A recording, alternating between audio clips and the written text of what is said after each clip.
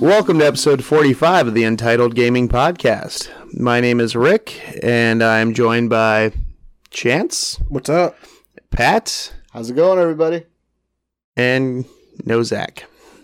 Zach's actually wanted in a series of dog nappings, so he's being questioned by the police. Yeah, and it's... The accusations beyond dog napping are actually quite disturbing, and we will not go into them. But Chance, back from the Cactus and Lamppost Festival, how was that? It was pretty good. It's your third year going, right? The third year I've been there every year. It's like a family tradition now. And yeah, I saw some of my favorites like the prickly pear, jumping cholla, the classics. How was the lampist? You were freaking out about it. They were nice. They're like nice glowing cactuses, but they're a pain to turn on and off because you get pricked pretty much. Alexa has really revolutionized the lamptis. Yeah, that'd probably be the best way to do it, so you don't have to touch the lamp. Say, Alexa, please turn on lamptis. Yeah, I'm sure they'll have that as a prototype on the 4th annual Cactus and Lamppost. I will be there. Oh, man, I'm jealous. Can't wait to hear all about it. All right, if this is your first time tuning in, welcome. We are a weekly gaming podcast that aims to entertain as well as inform. We discuss this week's biggest gaming news, game reviews, and impressions, and talk about the gaming industry in general. Of course, we don't only talk about games. We also occasionally talk about movies, TV, and our favorite caffeinated beverage. Ooh. You want me to start? Yeah, you chose the... Pepsi Max is pretty good. A weird thing to say. Mine would be this knockoff real sugar Kroger brand Dr. Pepper. You mean Mr. Pibb? No, it doesn't have a medical license, Rick. No. Get this, their knockoff like real sugar brand is called The Physicist. Because it's physics? Yeah. Oh my god. It was the best freaking name I ever saw. I bought an 8-pack just because they come in 8-pack because they're real sugar. But yeah. That's awesome. By far my new favorite caffeinated drink. And Chance? I don't know. I don't drink the caffeinated stuff. I see you taking huge buckets of Mountain Dew Kickstart every time you go to Taco Bell. Kickstart? I guess. Yeah, I really like Kickstart. I guess that has caffeine. Yeah. All right. Well, this week we will be discussing Bleeding Edge, a new game from Ninja Theory. We will also be discussing exclusives per platforms. Are they dying? Are they starting to go cross platforms? And then a very special Rick special, which has been planned. Usually I like to surprise you guys, but I gave you a little heads up. I did not prepare.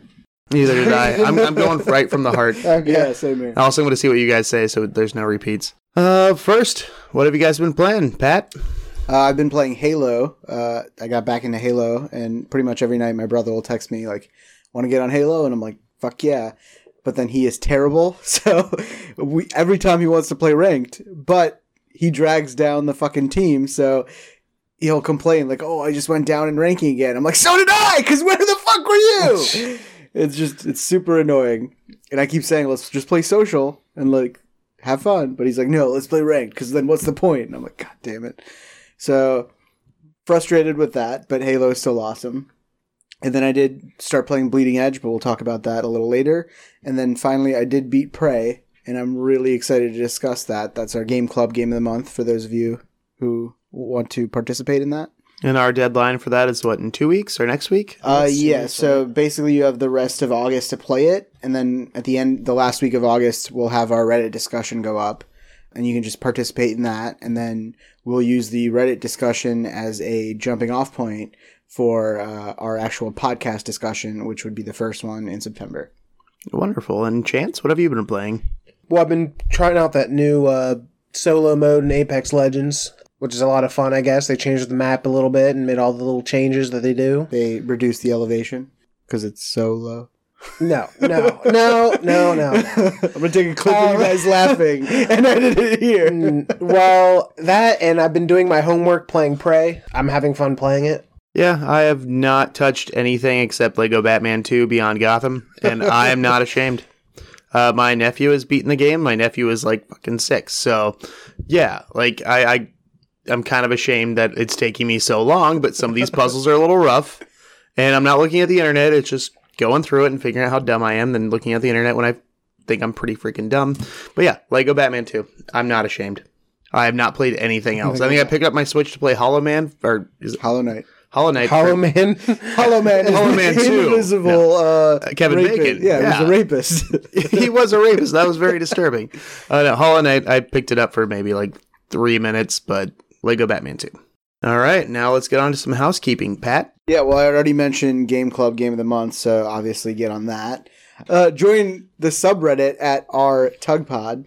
We also have our giveaway going on. We're giving away Borderlands The Handsome Collection for PC. All you got to do is you got to go to our Twitter at TugPod. You have to follow us, and then you have to retweet that tweet that's announcing that giveaway.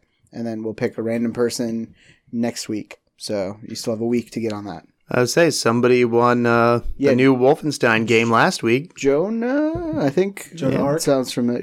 Jonah won Wolfenstein, so I think he's Jonah killed. James Jameson. Yep, that's him. Yeah. Nailed it. He's probably killing Nazis right now, so. All right, well, our first topic is Bleeding Edge, which is a new game by Ninja Theory. More of Overwatch style, but third person and includes melee combat. It has 4-on-4. Combat designer of Devil May Cry, based around combos and synergy around your characters. Yeah, so basically this was announced at E3 2019 on the Microsoft stage. It's like Rick had said, it's 4v4 online. Instead of it being a shooter like Overwatch is, it's focused on that melee combat. So they have like 12 unique characters, and each feels like distinctly different.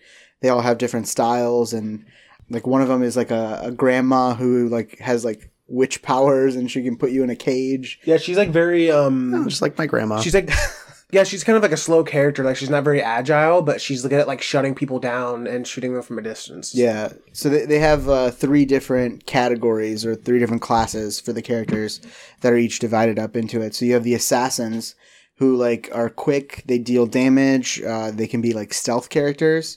They're the ones who kind of just go in for the kill, but they need to get out quickly because they don't have a lot of health. And Fucking Zach's here. And we have to take a quick pause because Zach has finally shown up. I guess the police let him go. We're gonna... he got released. I'm just gonna assume he escaped. Anyway, if you guys are just joining us again, we took a little short break because Zach is officially back with us. Hello. The police released him. Yeah, I was arrested? you were wanted for questioning in a string of dog nappings, but apparently they were satisfied. He with really the wanted that response. Napoleon Mastiff. I do want a Napoleon Mastiff. And a pit bull. We got him. And a We got him on tape, guys. We got him. I just said I want him. I didn't say I didn't. But the way you said it, that's motive. Like the look in your eyes, like you wanted that dog. You fucking sicko. I don't blame Zach. But anyway, getting Tug back to our Cares. topic here. So there's 12 characters. They're divided up into 3 classes. There's the assassin. I've already discussed that, actually. Then there's support. And that's pretty self-explanatory. They provide support. So they're like the healers or like... Shields. Yeah, they give you shields, or one of them puts like a barrier up. You can block people off from objectives, from attacking your teammates. Yeah. So they kind of help. You need them in order for the assassins to actually do their part and do the damage and get out quickly. And then you have the tanks, which are the like heavy damage dealers, and they're the ones who like can take the most damage and keep the attention drawn to them, kind of. Yeah, like they're the hardest ones to kill. Like they're really annoying. Like they're always up there. They're dealing okay damage, but like they're just so hard to kill, and their abilities do misplace. No CC abilities, crowd control, so they're moving people around, and they're just annoying to deal with. There were different varieties of tanks, and there's different varieties of all those classes. I mean, you had one El Bastardo, or whatever. He was like more of like a bruiser. He had like the 2 dual wielding machetes. Machetes. I don't know why I was thinking chainsaw. And he had a sombrero, and he did a little dance when he taunted. There was also Hawaiian dude. I'm gonna forget names. No, he was New Zealand accent. Yeah, Kiwi. Yeah, he sounded like Korg. Taika. Korg, yeah, from Thor Ragnarok. And he's like part machine, so like the middle part of him is like a sphere, like think BB-8. So like a gyro kind Yeah. of like moving. And his like continuous attack is him just reaching his hand out and slapping you like this over and over. I know you can't see me doing that on the thing, but he's just extending his arm out and slapping, like moving his hand left to right and slapping everybody. And then like, his moving was like some kind of squatting like stance, and you can like a sumo stance or something. It was pretty funny. Yeah. But- So a lot of unique characters. We're not going to go in depth in all of them. Just look at the trailer and you can see. There is one that's a snake who has taken over the body of someone, like a corpse. A New Orleans kind of like looking Yeah. kind of character that like Like a witch doctor kind of, Yeah. But it's like the snake is the character and it's just taken over the body of this witch doctor or whatever. So it's like got these lurching movements and stuff. There's a heavy metal guitarist who has like an axe on the end of his guitar that he can like slam down and stuff. It's like all these characters are very well like uniquely designed and stuff that I haven't seen before. It's a very unique style, and I think that's what already sets it apart from a lot of different games. They're doing like this closed alpha, and that's why I was like invited because I signed up. You can still go to their site and sign up, but basically what they're doing is started June 27th, and then they're inviting people in waves. And they send out these invites, and these people play every Thursday from like 9 p.m. to 12 a.m., depending on the time zones that you're in. And you play for 3 hours, and then they have the dedicated forums. So you give their feedback. They actually sent me a survey when they saw I had played and actually taking feedback into account. So like they were asking me questions like, what can we do to make the intro, like the tutorial section of it better? How was your matchmaking experience? Did the team seem balanced? Stuff like that. So they are improving it. What I did notice is like for an alpha, it did seem like a very stable build. I didn't run into any crashes or any bugs or anything. Oh yeah, the only thing I can think of is the turret possibly shooting you through a wall. But that's like the only thing I can think of. Stuff that I'm sure they're going to fix in the year before this game comes out. There's 12 characters at launch. It seems like the kind of game where they can easily add just DLC characters for you post-launch as like DLC, kind of like Rainbow Six Siege does. Just have like a steady stream of content, so I can definitely see this being like a games as service type game. Yep. The game modes that we did play, they only had 2 available. One was Capture the Objective, which is kind of like your standard Capture the Objective, but with a twist. So depending on the map, the objectives were either activating or deactivating or actually moving around the map. Like one map had this pad that you stand on, and it's like on a conveyor belt. So it goes around the map, but then it'll go through this like electric barrier gate. Which would force people to get off of it. Yeah. So it keeps people from camping on it and stuff like that, which I thought was really cool. Puts everyone on an even playing ground. Like you can't just camp there. It makes you move. You have to get back on the objective. Yeah, exactly. The other game mode that they had was like collect the power cells. I forget what it was actually called. But there's 2 phases. So one phase is like the collection phase. So all these power cells spawn on the map at different locations. And you have to go and you have to destroy them and collect the power cell. And then during the deposit phase, you actually deposit these at a strict location. You can hold as many as you want. Like there was no limit from what I saw. Yeah, so there's like a lot of strategy because I think it shows next to their name, it shows how much they're carrying. So maybe it might be beneficial to hunt down certain characters that you know are holding a certain amount of power cells, go after them. Yeah, basic thoughts on the game. The tutorial level kind of just went through the basics of the game. It didn't describe any of the game modes. So like that power cell game mode, we kind of just had to... We were so confused. We were like, what's happening? We had to learn as we're going through it. The matchmaking did seem a little imbalanced too. So I know the first game that you played, one of your people quit, and then the other team was just like destroying you the entire time. Yeah. The maps did seem a bit large for 4v4. Everybody has a mount, so you can get on like either a skateboard or like a hoverboard. Like a character turns into a vehicle. A bicycle or like, yeah. Yeah. Like it was, I mean, you mount up pretty quick, but it's kind of like Paladins where like you can get on like a mount and you just helps you get around quicker, but it's just annoying sometimes because you have to stop what you're doing, click it, then you got to does like a 3-second animation and then you're on the mount. And if you move during the animation, if you press any other button during the animation, it'll kick you out of it. So you can't get on your mount. You have to just stand still, press the button, and wait for it to go through it. That was kind of annoying to me. I did feel like if the maps were actually a little bit smaller, you wouldn't even need the mount. Maybe you could increase like each character's movement speed by a little bit and then just take that whole thing out.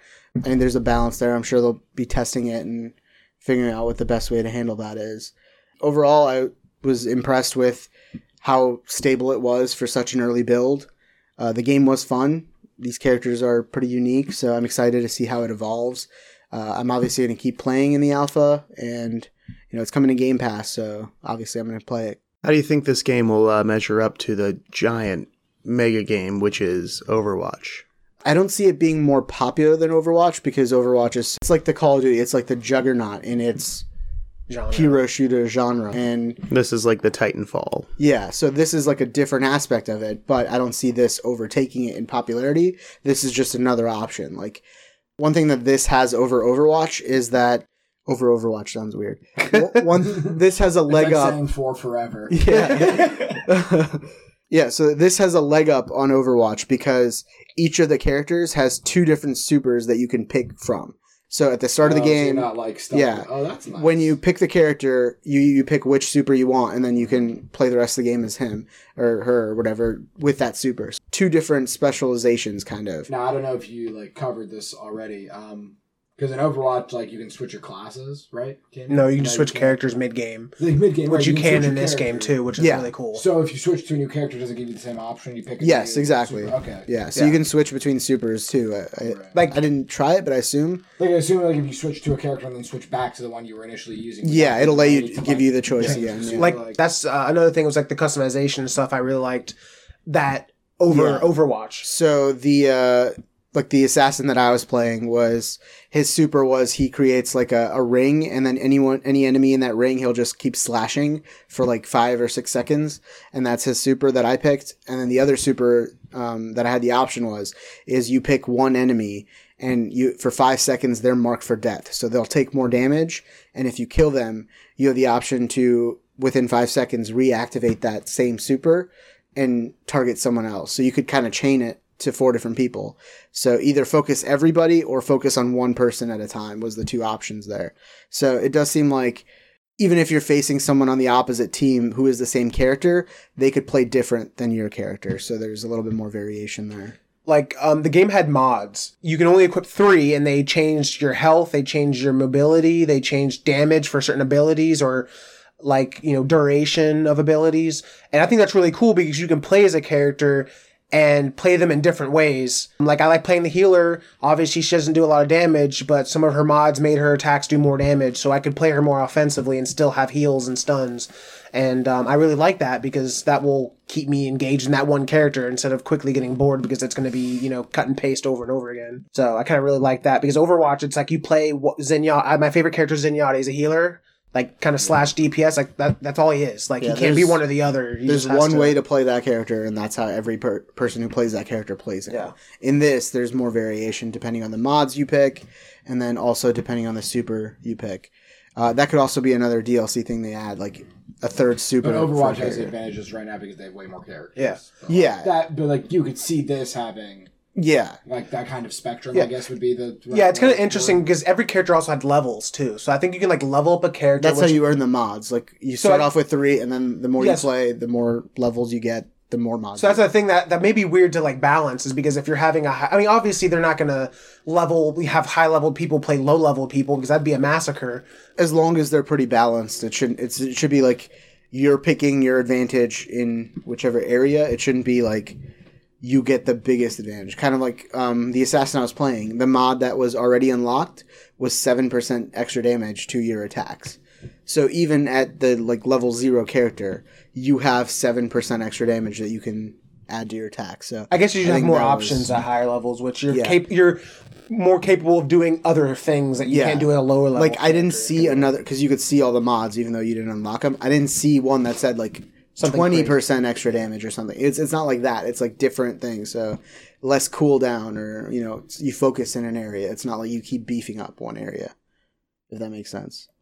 But yeah, overall, I'm excited, and Ninja Theory is a great developer. So it's weird that they went from Hellblade to this, but I'm still down for it. What's the news? Not slow news. Welcome to Not Slow News, where we I just rattle off news headlines, and you guys have one sentence to respond. Halo Infinite creative director leaves 343 Industries.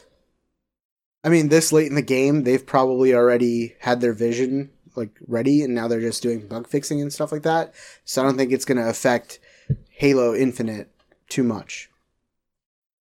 Yeah, I was pretty much thinking the same thing as Pat. They're pretty much done with what they're planning on doing. So, Jason Momoa halts Aquaman 2 production as he protests major Hawaii construction.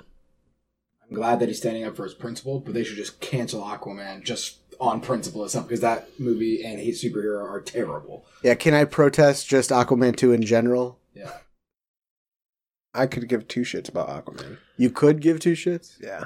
Ewan McGregor in talks for an Obi-Wan Kenobi series for Disney+. I'm super excited for that.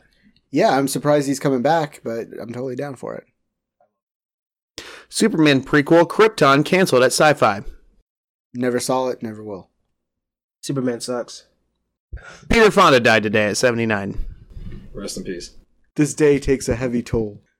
You really killed the mood of this. Thousands call for boycott of Mulan after Disney star of the movie seemingly supports Hong Kong police force. I mean, isn't like Mushu not going to be in this thing or whatever? They should have been boycotting it for that. Wasn't Eddie Murphy the dragon? Yeah, Eddie Murphy was Mushu. Yeah, and he's not in this? I don't think so. What? Why am I hearing this now? What? I'm really pissed. Yeah. We should just boycott all these movies. And that was not slow news. Okay, well, fuck me then. Sorry, you gotta be fast. I didn't get a chance to say You anything. need to interject, man. What the fuck?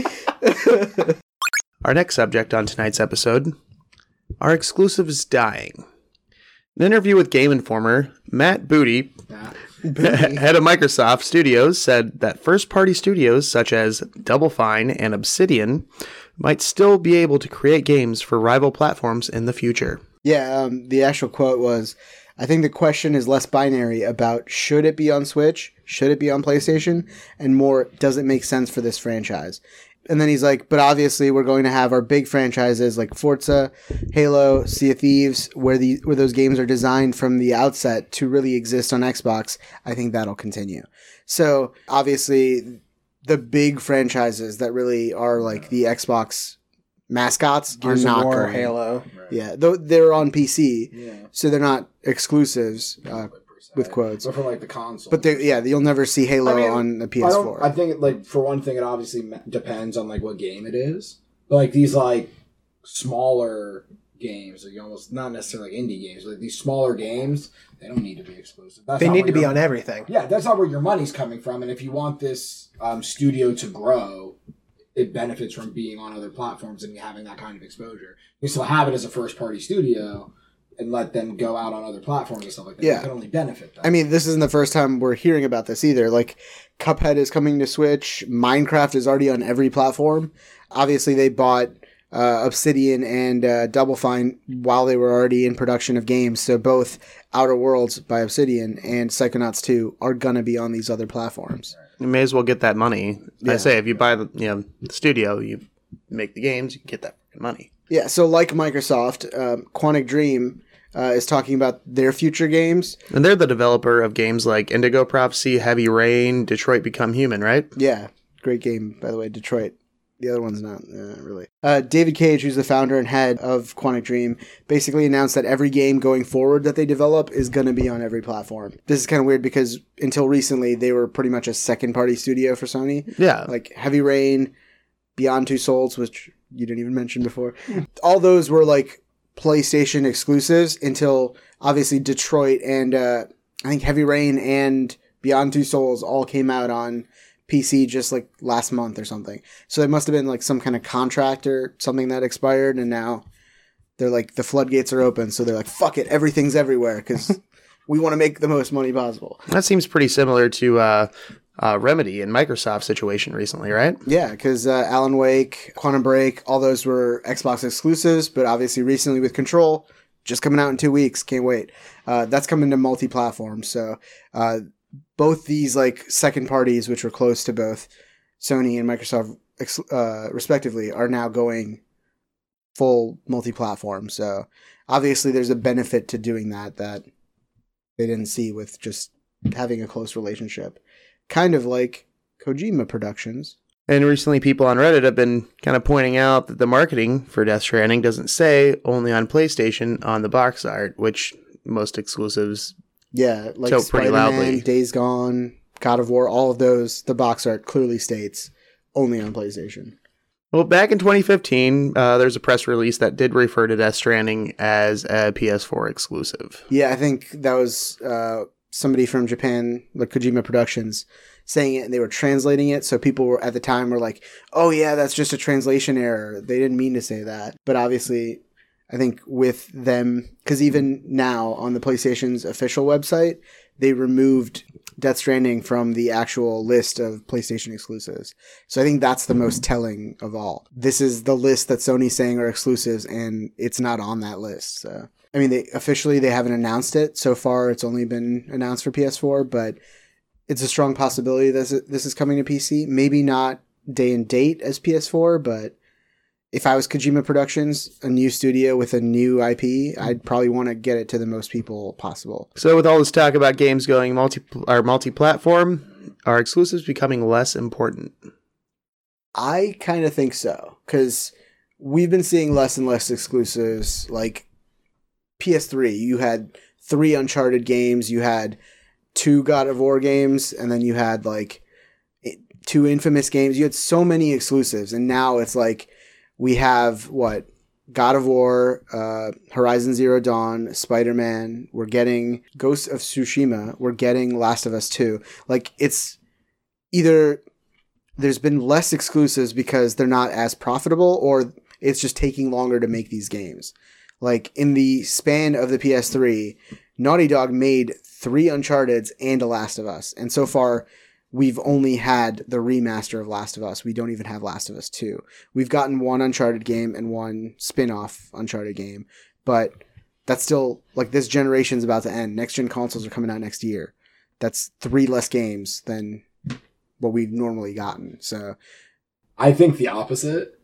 Because like, otherwise, like, what's the reasoning you're picking one console over the other? So my argument is, exclusives are important, don't get me wrong. But you don't buy a console for a single game.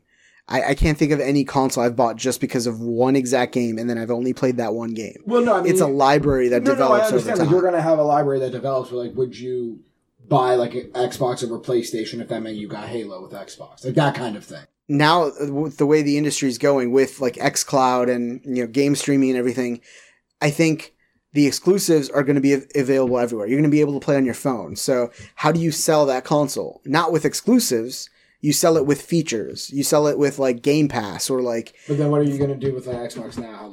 How Halo is the launch game. Yeah, it's like a launch game, but they said it's going to be available on the Xbox One as well as the Scarlet. Right, but like that won't be available like on PlayStation. But it'll be available on PC as well. So why you don't have to only buy the Xbox Scarlet? No, but like most like console gamers aren't also PC gamers. We're talking about like the marketing or anything like that towards like console gamers, because PC gamers aren't going to pick between the two. They're going to keep it on PC. Yeah, that's a different subject entirely. But like if you're a console gamer and you're picking between Xbox and PlayStation, having Halo be your launch game as an exclusive is huge. If I'm looking at it, I'm like, okay, PlayStation has the better load times. It has the better controller. It's where my friends are. Xbox has Halo, and both have the same third-party games. I can just use xCloud and stream Halo on my phone. I'm buying the PS5 because that has the better features. So I think the exclusives are less important because they're going to be available on streaming and stuff. So that's also under the assumption that PlayStation has like a significantly better hardware, which I really doubt that. Well, that's what I'm saying. The features is going to be the important thing. That's why Microsoft is saying like, we can see a future where Obsidian releases Outer Worlds 2 on the PS5. We're going to give you the best experience with Outer Worlds 2. Even though you can play it on the PS5, we want you to buy an Xbox Scarlet because it's going to have 4K, 60 FPS.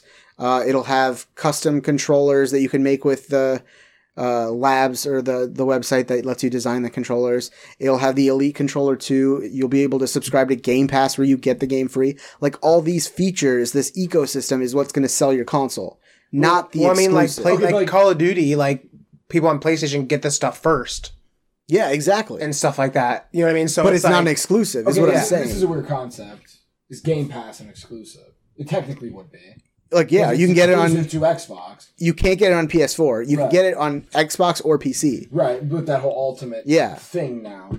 strictly, again, from a console thing, would you add Game Pass as like an exclusive in this argument, or are we talking strictly the... Yeah, if we're just talking the differences between a PS5 and a Scarlet, yeah, I'm not bringing, Game Pass I'm not bringing PC into this. Yeah. Now. They're their own different beast. So yeah, that's an exclusive. But if they add, because we don't know what they're going to do, if they add streaming capabilities to Game Pass, then if the PS5 has the better hardware, you can just buy the PS5 and then stream any Game Pass games you want on your phone.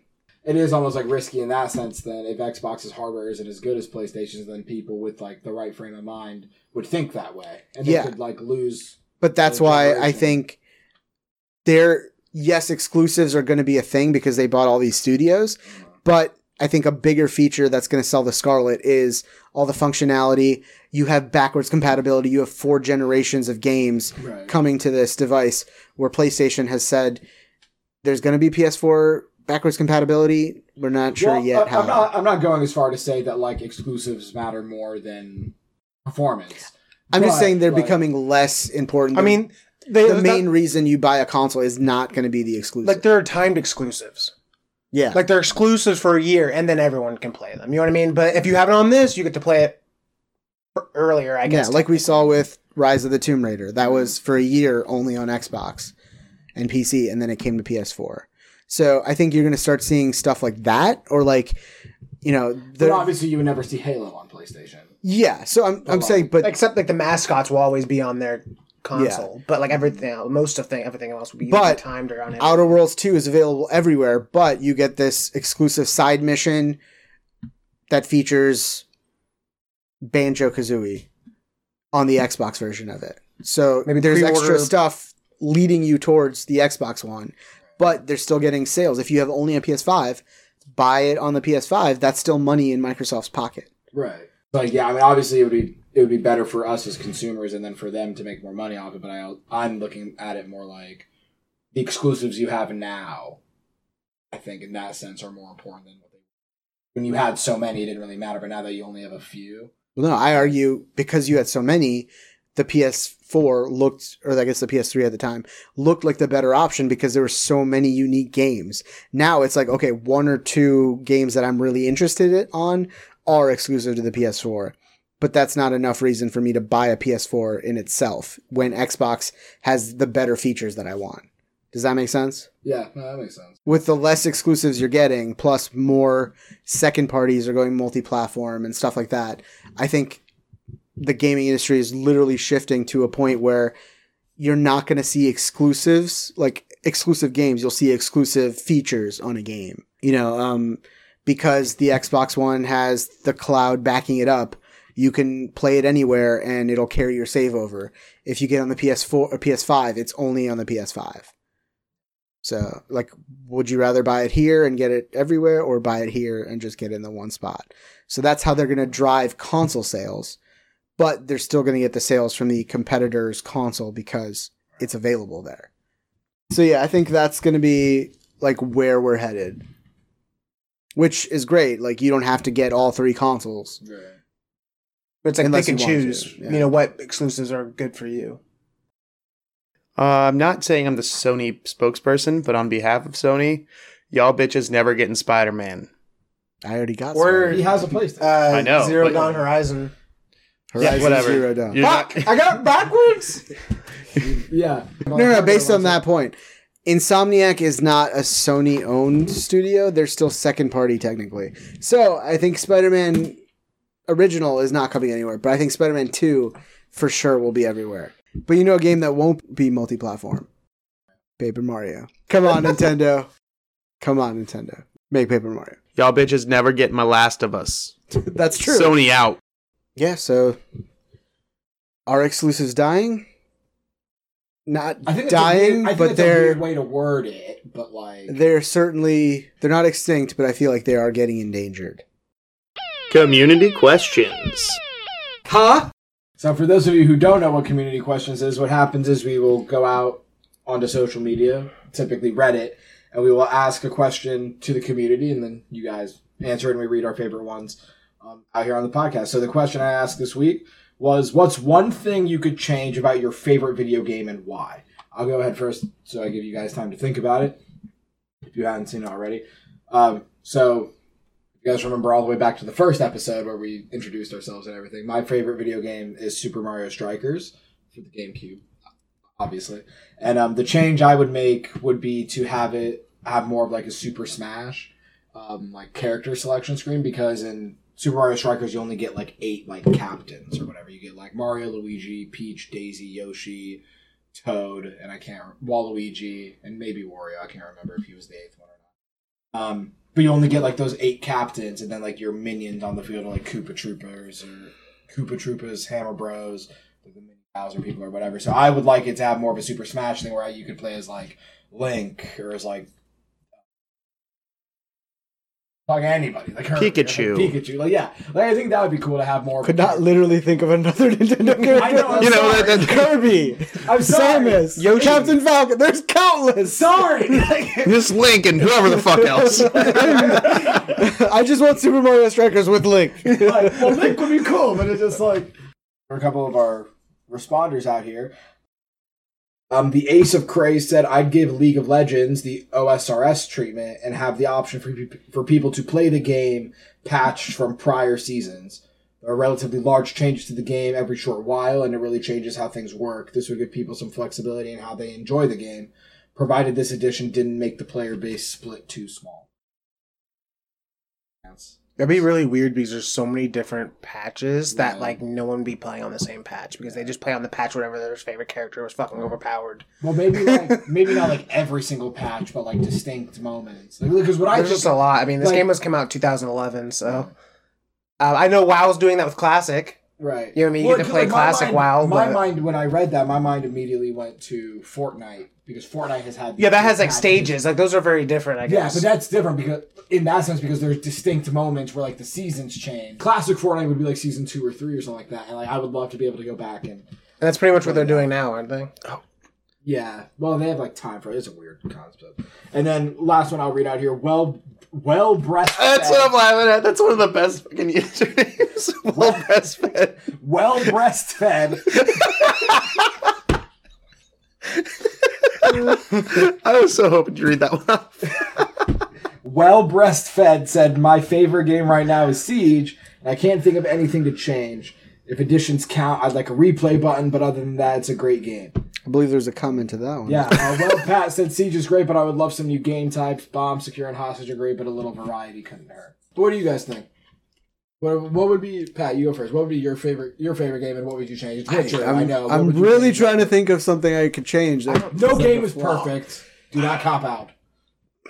There's got to be one thing about The Witcher that irks. Okay, so what I would change, and this is a very minor detail because you could technically leave it at any point, but the opening area is like such a small, like when you first come in and you do that, like after the tutorial, is such like a small section of what the actual game is.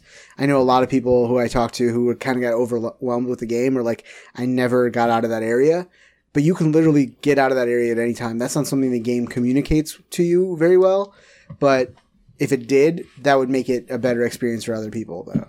So, yeah. So, what about you? Favorite game? One of my favorite Nintendo game, well, probably the favorite Nintendo game for me is Pokemon. Like I think I mentioned. Is there one specifically? No, these can talk about all Pokemon games. Okay. Like, well, I mean the core RPG. It's not the question. Which is your favorite game? Pick one. It doesn't matter.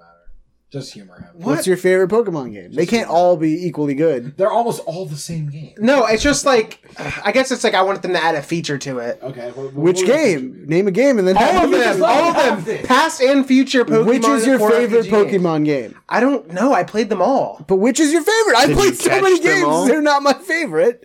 I don't know. I just say well, the first one. No. Yellow, Silver, When you think of these Sun Pokemon, and Moon, I'll make Emerald. I'll just say when you think of Pokemon, like the RPG ones you're talking about, what's the first one that comes to your mind? all right. Well, I mean, How I can guess you not know what your favorite Pokemon I guess I have to game say I don't know. Probably like gold. I guess. Then. Okay, so what Whatever. feature would you add to Gold then? Yeah, I guess I wish there was like a difficulty, like a higher difficulty. Like their Pokemon games are so like easy, I guess. You know what I mean? People have been playing Pokemon forever. They know all the weaknesses, they know all the Pokemon, they know all the strength, you know, whatever. Like I wish there was something you make it a little bit more difficult to where people are higher level and stuff like that. So it's like you actually have to grind a little bit more and put more effort into it than, you know. You won't just breeze through it, and it's not like an easy stroll in the park. Because I do run into the problem a lot of just like over leveling. That's what I do in the beginning. I pretty much like before I even fight like the first trainer, my first starter's already like in a second form. Do a random Pokemon generator. That's what they do. And So you can like the click starter it. Pokemon could be like Caterpie, Jigglypuff, and like Magikarp, and you have to choose one of those Don't three. hate on Magikarp. Absolutely hate on Magikarp. Splash the fuck out of you. Hey, it becomes Gyarados. Eventually. Yeah. I mean, you could just go catch a Gyarados. You could go cook it up before it even has a chance to do that. It's like this syphilis will eventually heal itself. do It's people still eat syphilis. Pokemon in the Pokemon world? No. Pokemon. That's just one question run that people's rampant. always asked. Like, do people eat Pokemon? They And probably have. Magikarp is literally realistically, it would be both ways. In my sense. Sitting there grilling a Mr. Mime. That's just kind of weird. That's like too humanoid. Like, you know what I mean? Like Hey, I mean, sometimes you want a little Pokemon that are more animalistic. purple you know? flesh. So are we assuming that like normal animals don't exist in this universe? Like, They have like- fish in the world of Pokemon, right? Right. Every time they feed Pokemon, it's always been like berries or like kibble, kind of like. But food. what do they eat? They not eat? They're meat? all vegetarian, I guess. they all eat meat. Well, actually, there's There's Pokemon that are vegetarian- plants. Yeah. There's the one that's just a cake that they I recently guess they announced. just eat candy. Oh, you get there's ice cream Pokemon. So I don't know. There's ice cream Pokemon. Yeah, there's an ice cream Pokemon. There's a Pokemon that's actually just a set of car keys. What is happening? What? Yeah, you didn't know that. I'm not kidding. I don't want to get this new game now. This franchise has gone to shit. But yeah, I just wish Pokemon could be harder. That's all. I just want. wish it was a better game now that I hear all this shit. Yep. Getting Fallen Order. So, Rick, favorite game? Ocarina of Time. What would you change? Ability to... Actually, I'd just make it more expansive. Have Navi be less of an annoying fucking bitch. And be able to become an adult or a kid without having to go to the fucking Temple of Time and be happy, like, getting humped by those zombie things on your way. Like, fuck that shit. yeah, you're trying to break some pots to get some money, and she's just like, hey, listen! Hey, listen. Hey, I said Watch one out! change. You All right. change Navi's personality. That makes it a much better game. That's like a Snoop Dogg. What's up? You do what you do. Hey. Is that how Snoop Dogg You sounds? do what you do. Or just have it be like a hillbilly voice. Like, yonder. Over there. It just is one word. Yawn. Be Samuel L. Jackson for Navi. Over here, motherfucker. Tired of these motherfucking zombie skeletons coming out of the ground. Now, very special topic. A very special Rick special. Yep, this is a very special Rick special. Just a little background on Rick specials. Sometimes when I host, I run out of ideas, and I'm not that great at writing outlines, so I just make stuff up and throw it in the third act. So, this week, we're going to be discussing first-person shooters. And we're each going to, kind of go around and talk about 3 different first-person shooters apiece. Hopefully, they're different. Define first-person shooter before we get started. It's a shooter in the first person, for fuck's sake. What if it's a game that can be both kidding, first that was and rude. third person? Then let's count it. Are you in the first person? And can you shoot? Yeah. What Alright, then. What are you shooting? Does it Are you matter? talking about arrows? You can shoot arrows. Are you trying to count like Skyrim and shit in this? Would that count? Yeah. Okay. If Skyrim counts, then another game counts as well. Okay. All right. So the first topic is going to be a first-person shooter, which meant a lot to us as people, as gamers. The second is going to be one that we have got to play that we feel has evolved the genre itself and that we got to experience during our careers as gamers. And the third is just going to be something that really made us drop our jaws and really surprised us. So, who would like to go first? The first one is one that really meant a lot to you. Let's go, Zach. Okay, so I don't know. So I guess one first person shooter that comes What's the to first person? What's the first person shooter that comes to thing? mind. Yeah, the first person shooter that comes to mind that means a lot to me would be Siege. Rainbow Six Siege, right? Rainbow Six Siege, yeah. I feel like I could say Siege without having to like Tom Clancy's Rainbow Tom Six Clancy's Rainbow Six Siege. It came out 2015. I had just met Pat and Matt and Chance like maybe a year previous. Yeah, I was gonna say you knew me for a year before this Like game. right, but this was like the first game we I would say like we heavily like played together. That we still play together. That we still play together. It's a game like we take like months off occasionally, but then we always like seem to hop back in it at some point in time. For those of you who don't know what Rainbow Six Siege is, first person shooter obviously. It's a 5v5 tactical. It's a 5v5 tactical online. shooter. I was getting to that. If you let me speak, I'll get to it. It's a 5v5 completely online multiplayer tactical shooter. And there's 3 different game modes. They're all team deathmatch, but there's also an area on the map. There's a bomb that you have to defuse or defend, or there's a hostage that you have to rescue or defend. So there's different operators for offense and defense that have their own abilities and specials, and not necessarily ultimates, but different things that they can do. And I think that's about all I can say. Yeah. I quickly describe the game. But like some of our like funniest memories, or at least some of my funniest memories from gaming, whether they were at the expense of myself or at the expense of others, were stuff that like would like instantly put me to tears or put my fellow friends here in tears. So yeah, so like there were just a lot of memories and stuff that like came from playing those games, hilarious stuff. It's also like one of those games, like it's one of the few games that actually got like my heart racing or like actually put me in like genuine levels of stress. Whether it's like 1v1 moments or like when Pat's screaming in my ear to do things when I'm trying to focus in a 1v1, and then when I die, which is a lot. Me. Well, no, it's like if you give me the wrong information or whatever, I'm trying to hear the person and you're constantly screaming. I can't do much about it. But yeah, no, it's a great game. It's one of my favorite shooters. So obviously the game that means a lot to me as like a franchise as a whole is Halo. If I had to pick one specific game that like meant the most to me, would probably be Halo 3, because I feel like I've played the most of Halo 3 online, at least. That was a game that came out like at the perfect time. I was in, I think, sophomore year of high school. So like I had a lot of free time. I didn't have a job or anything. And pretty much every day I'd come home from school, I would just go to Halo and then play Halo like religiously. Like there'd be moments where like somebody else needed the TV, so I would unhook the Xbox, take it to the other room with like this 25-inch TV, plug it in there just to keep playing and stuff. So it was like such a great experience. It had like the best fucking multiplayer modes ever. You could create your own game types. It had introduced Forge for the first time, so you're not only making game types, you're making your own custom like maps and stuff. And it just, Forge art was a thing. People started doing like crazy stuff that wasn't related to like first person shooters, like Griffball, where everybody had hammers. You had to get the ball and score it into the other person's goal in Halo. Like they made a sport within Halo. Like it was just crazy. That game was so versatile, and like countless hours were spent playing that. It was such a great experience. The FPS that meant the most to me was specifically, I guess, Call of Duty 2.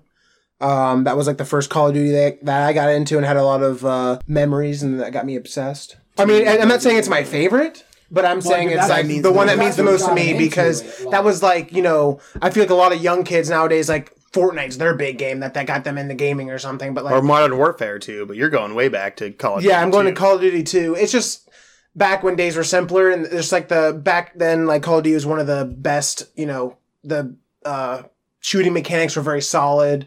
It was like, because they're not. It was like Call of Duty and Halo. Like those are the only games that were, you know, the top notch shooters at the time.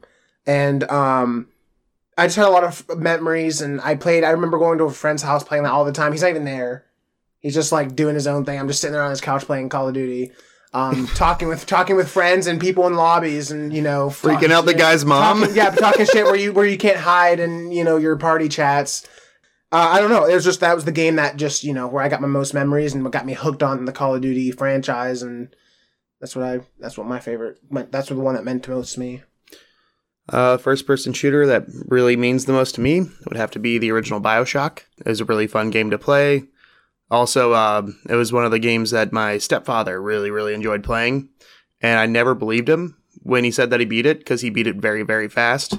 So actually, after he passed away a couple years ago, I booted up his PS3, and I threw in BioShock in there, and I was like, okay, let's see exactly where he was at. And boom, he was at the final boss. And I was like, that's awesome. He actually beat this really fucking fast. So yeah, BioShock really meant a lot to me.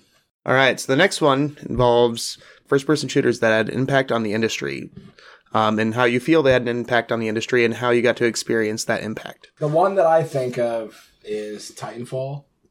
Specifically Titanfall 2. Like, the traversal of Titanfall 2 specifically is so seamless.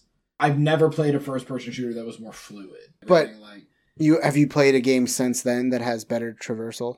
Well, Apex is similar, but not better. But not so better. Would you say that's really because something that's defined or evolved the genre? I mean, they changed, like, it could, potentially. Cause, like, but it hasn't. Well, I mean, like... But I'm saying it's not something that's revolutionized the game genre itself because no other games have adopted that. But why not? What the better example is Apex. Apex hasn't revolutionized the genre. If anything, it was PUBG. I mean, you could say PUBG with H1Z1 because it was like the first battle royale. Yeah, but it's made it like the ping system. Hasn't people started doing that now? Fortnite started doing it. Fortnite had that. So that's a very recent one that would be really good. They've had like other communication stuff in other games before. Yeah, but I'm saying that's something that has like ripples through the genre itself. Whereas Titanfall traversal itself does not. I don't think. I mean, you see it in Apex though. Like it's almost a game by the same developer. Yeah, but it's not the same though, is what I'm saying. Right, but you can see but that's what people talk about though. Like my friends who aren't avid gamers, like they play. I wish this was like more like Titanfall. That's I'm saying that's not evolved. I'm just saying like fundamentally that's incorrect. All right. Well, that's Zach's opinion. Now, Pat, you don't have to defend yourself. I feel like I have to. You just attacked me.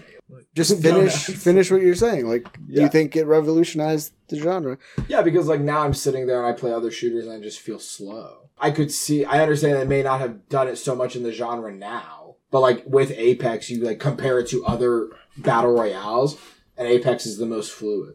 And I have friends who aren't avid gamers who play, and they're like, I can't play these other games anymore because this game is so much faster paced. I feel more seamless. All right, so for the game that I picked that revolutionizes the genre, and you might think this is a bad way to revolutionize the genre or, a good way depending on what you think overall, but Destiny. The way that they made games as a service a thing. So Destiny Vanilla was not a great experience, but they kept supporting it. They kept releasing expansions, new content. They kept updating it. They were reacting to the community. They were kind of open with what they wanted to do and then listen to feedback from the people on forums or just people complaining on general. And then they changed it. Then they released The Taken King, which was just a great addition and made that like a great game. Like Siege adopted the games as service model specifically from Destiny. Overwatch is another one that does that same thing where they release a game, then they, depending on the feedback, adapt that game to what the gamers want. They build a community around that game. And you see this not only with first-person shooters, but other games in general. Like Fortnite is a third-person shooter that does that. Monster Hunter World is something that's kept that up. You can argue that was something that World of Warcraft kind of started with the subscription base and everything. But I'm saying this is just, you buy a $60 game, and that game evolves over time. It just gives it longevity. Yeah. Which is really nice instead of just, like Call of Duty, just a game every year. You know what I mean? Like, I like to have a game that lasts several years. Exactly. Really nice. The game gets better based on the people, the community that are playing it. And I think that's, whether you like or hate Destiny, that is something that is going to be the future of, like, the industry as a whole. My game that I feel like evolved the first-person shooter genre is Borderlands. Piggybacking off of Pat's game, Destiny, I feel like Borderlands kind of inspired looter shooters and the whole, getting guns and gear and stuff that have different rarities and, getting that loot, farming for that loot. Like Destiny, Division, Anthem, you know what I mean? That, like, I feel like they took that a step further doing the live service and the MMO aspect, but I feel like at least starting off with like a smaller scale with 4 players, up to 4 players, Borderlands really made that looter shooter, like, people want to play that. You can even say that's also similar to battle royales. Like, you know what I mean? You want to find the loot. Let's loot. You know what I mean? Like, find attachments, find guns, and you know what I mean? Like, I feel like that kind of jump-started, in a sense, battle royales and certain MMO live service games. So. Ah, man. You guys kind of left me with a lot to kind of pick over, but I'm going to stick with my original answer, which is Unreal Tournament. Remember getting that for the Mac 2000? It was really one of the first, like online shooters. Playing against a bunch of different people all over the world. It was pretty sweet. I know you could probably do it a little bit beforehand. I'm assuming with some of the Doom games. I know Quake. I think Quake 3 Arena probably came around the same time. But I was just looking up images online of like Unreal Tournament and just brought back all these memories of just sitting in my parents' basement and just going nuts. So that really, I feel, kind of helped jumpstart the. Just like the arena shooter genre has Mhm. like, not only Doom, but like Halo multiplayer has a lot piggybacking off of Unreal Tournament. So yeah. All right, now the third is a first-person shooter that just left you in awe. Something that really dropped your jaw and made you think like, wow, I didn't know video games could do this. And it's more so enhanced through first-person shooters because you're kind of in the mindset and like in the view of seeing all these things go down. Copping out, I'm picking Titanfall 2 again. I'm sorry. So specifically what I think about as far as like things that make my jaw drop is level in the campaign. Well, the campaign as a whole in Titanfall 2 is great. But there is a specific like level essentially going back in time, and like the entire level is you constantly switching back in time instantly to get through the level. I was just like, wow, I've never really I sat there and I was like, after playing it, I think Pat had just played it recently as well, and he was like, can you believe that level? That was amazing. It's like I'd never really seen anything like it before where you're in the moment time traveling and shifting phases and all that kind of stuff. So that was like my wow moment after playing that level. Like this is amazing. If you like shifting between two things, like a huge map that does that, play Dishonored 2. Anyway, so my jaw-dropping moment, Rick already said BioShock, but I'll kind of twist it and I'll say BioShock Infinite, because that's like... BioShock was always so different because it started the whole... Well, I don't know if it started it, but it perfected the whole telling the story through actual audio logs and like notes and like lore in general throughout the world, not just cutscenes. And that I was so used to getting that, you're doing a level, you're fucking around as Master Chief, and then the cutscene happens, and that's when you get the story. With BioShock, it's like you're finding these notes or finding these audio logs, you're seeing like the different experiments or the people like roaming around and stuff, and that's how you're getting the story. So you're getting as much story as you want. And just some of the moments, I'm not going to go into spoilers, but in BioShock Infinite, there's some optional audio logs that you get that give you so much in-depth about certain characters. And I'm like there's this one audio log that explains why certain characters are the way they are. And I heard it and I'm like, holy fucking shit, that is so fucking amazing. And it was just an optional audio log that you might not even have come across. That gives you so much in-depth to the character and stuff. So and just the environment too. Yeah. Within the first 10 minutes of the game, it's set The in the lottery? 20s. Yeah. yeah. It's set in the 20s, and then there's sudden you're in the sky looking out over everything, and then there's a cappella quartet singing the Beach Boys. Yeah. And it's what the fuck? Yeah. And then you experience that lottery scene. It's just a great game. Go play BioShock and then play BioShock Infinite. You can skip BioShock 2. But go back to BioShock 2. The first-person shooter that I thought was jaw-dropping was Call of Duty Modern Warfare 2. So back to Call of Duty, the No Russian mission, where it's a huge controversy, where you literally are you literally go into an airport and you gun down innocent civilians. And people thought that was crazy controversial to do something like that. It was definitely... That was a moment that was designed to jaw drop you, to shock you, to get that. Yeah, it's you play as a character and you gun down innocent people, and that's what you're supposed to do in the mission. And the whole point of that, not to go back on what we talked about last week, the whole point of that was not to make that a fun thing. That was meant to be a moral choice that you didn't want to do. And they even give you an option beforehand of hey, do you want to play this mission? Yes or no? And I accidentally hit no, and then I never played it. But I heard it was crazy. You can go back to the settings and change it. Okay. But yeah, it was if it was just one thing, it's a 10-second chunk or whatever, but it's in a whole section. It's so a whole level. By the end of it, you're like, holy fuck, you're questioning everything. I just massacred all these people. Yeah. As far as just a jaw-dropping, very artistic game where it uses guns, but it doesn't particularly promote any violence whatsoever, I would have to go Portal. From the very first time you get the Portal gun, or even before you get the Portal gun, it's such an amazing game. It incorporates physics. It has great humor. It's just a wonderful game. And yeah, at the 360 and PS3 generation, for them to do what they did with the technology they had is just mind-boggling. How the fuck did they get that to work? Because like you said, the physics are realistic physics, and instantly teleporting to the other side of the fucking facility or whatever. Like, it's ridiculous. But yeah, I'd have to go Portal. I was gonna say Fallout 3, but fuck it, Portal. Hands I thought you down. were gonna say Half-Life. Honestly, I was thinking about it. Brought that up, But Portal. I thought Doom would definitely get brought up for revolutionizing like the first-person shooter genre. Now that you brought up Team or Fortress, GoldenEye or the original Halo. Team Fortress would have been a good revolutionary because I think that spawned like Overwatch and like character, like, you know, Yeah, but you chose character Borderlands. class characters, you know, in a Too late, you chose Borderlands. I'm just saying that was like a, you know. You know, a lot of people are blaming first-person shooters for a lot of violence out there, but we just proved that they, not only have inspired us, but the industry itself, and have actually shown some really great artistic, qualities to them. So, boom, don't judge a book by its cover. So that was a Rick special. Well done. Thank you.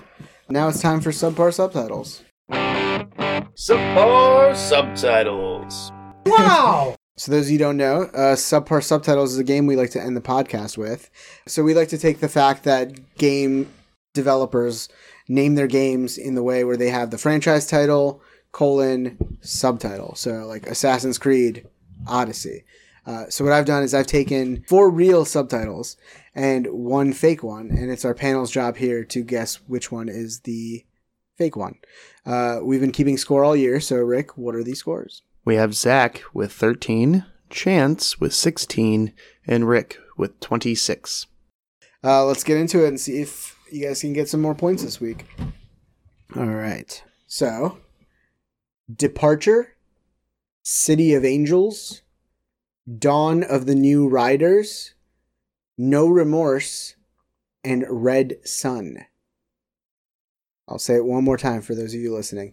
Departure, City of Angels, Dawn of the New Riders, No Remorse, Red Sun. Chance, we'll start with you. Shit. That was not an option.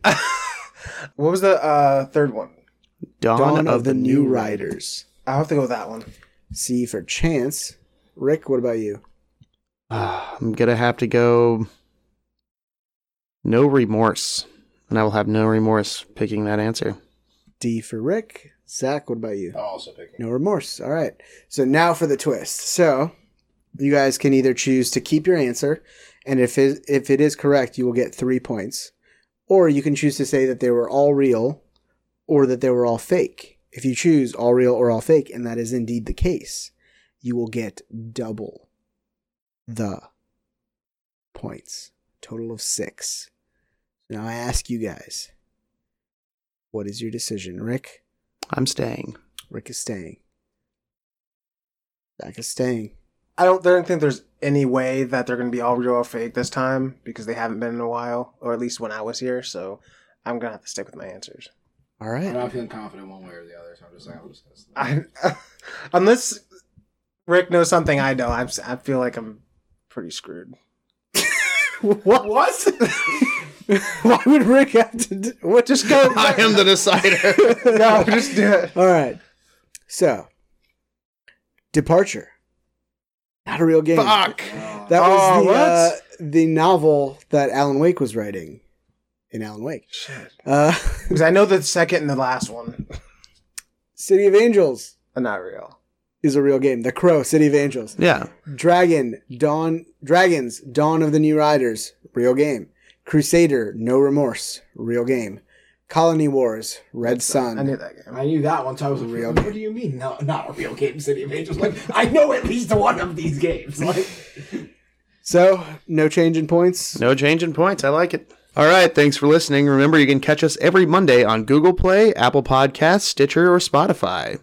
You can reach us with any questions, comments, concerns, any advice for Zach with his fade at the Untitled Gaming Podcast at gmail.com. And don't forget to follow us at TugPod on both Twitter and on Instagram at Tug_pod. We also ask that you subscribe and leave us reviews, 5-star reviews for us. 1-star reviews for every other podcast.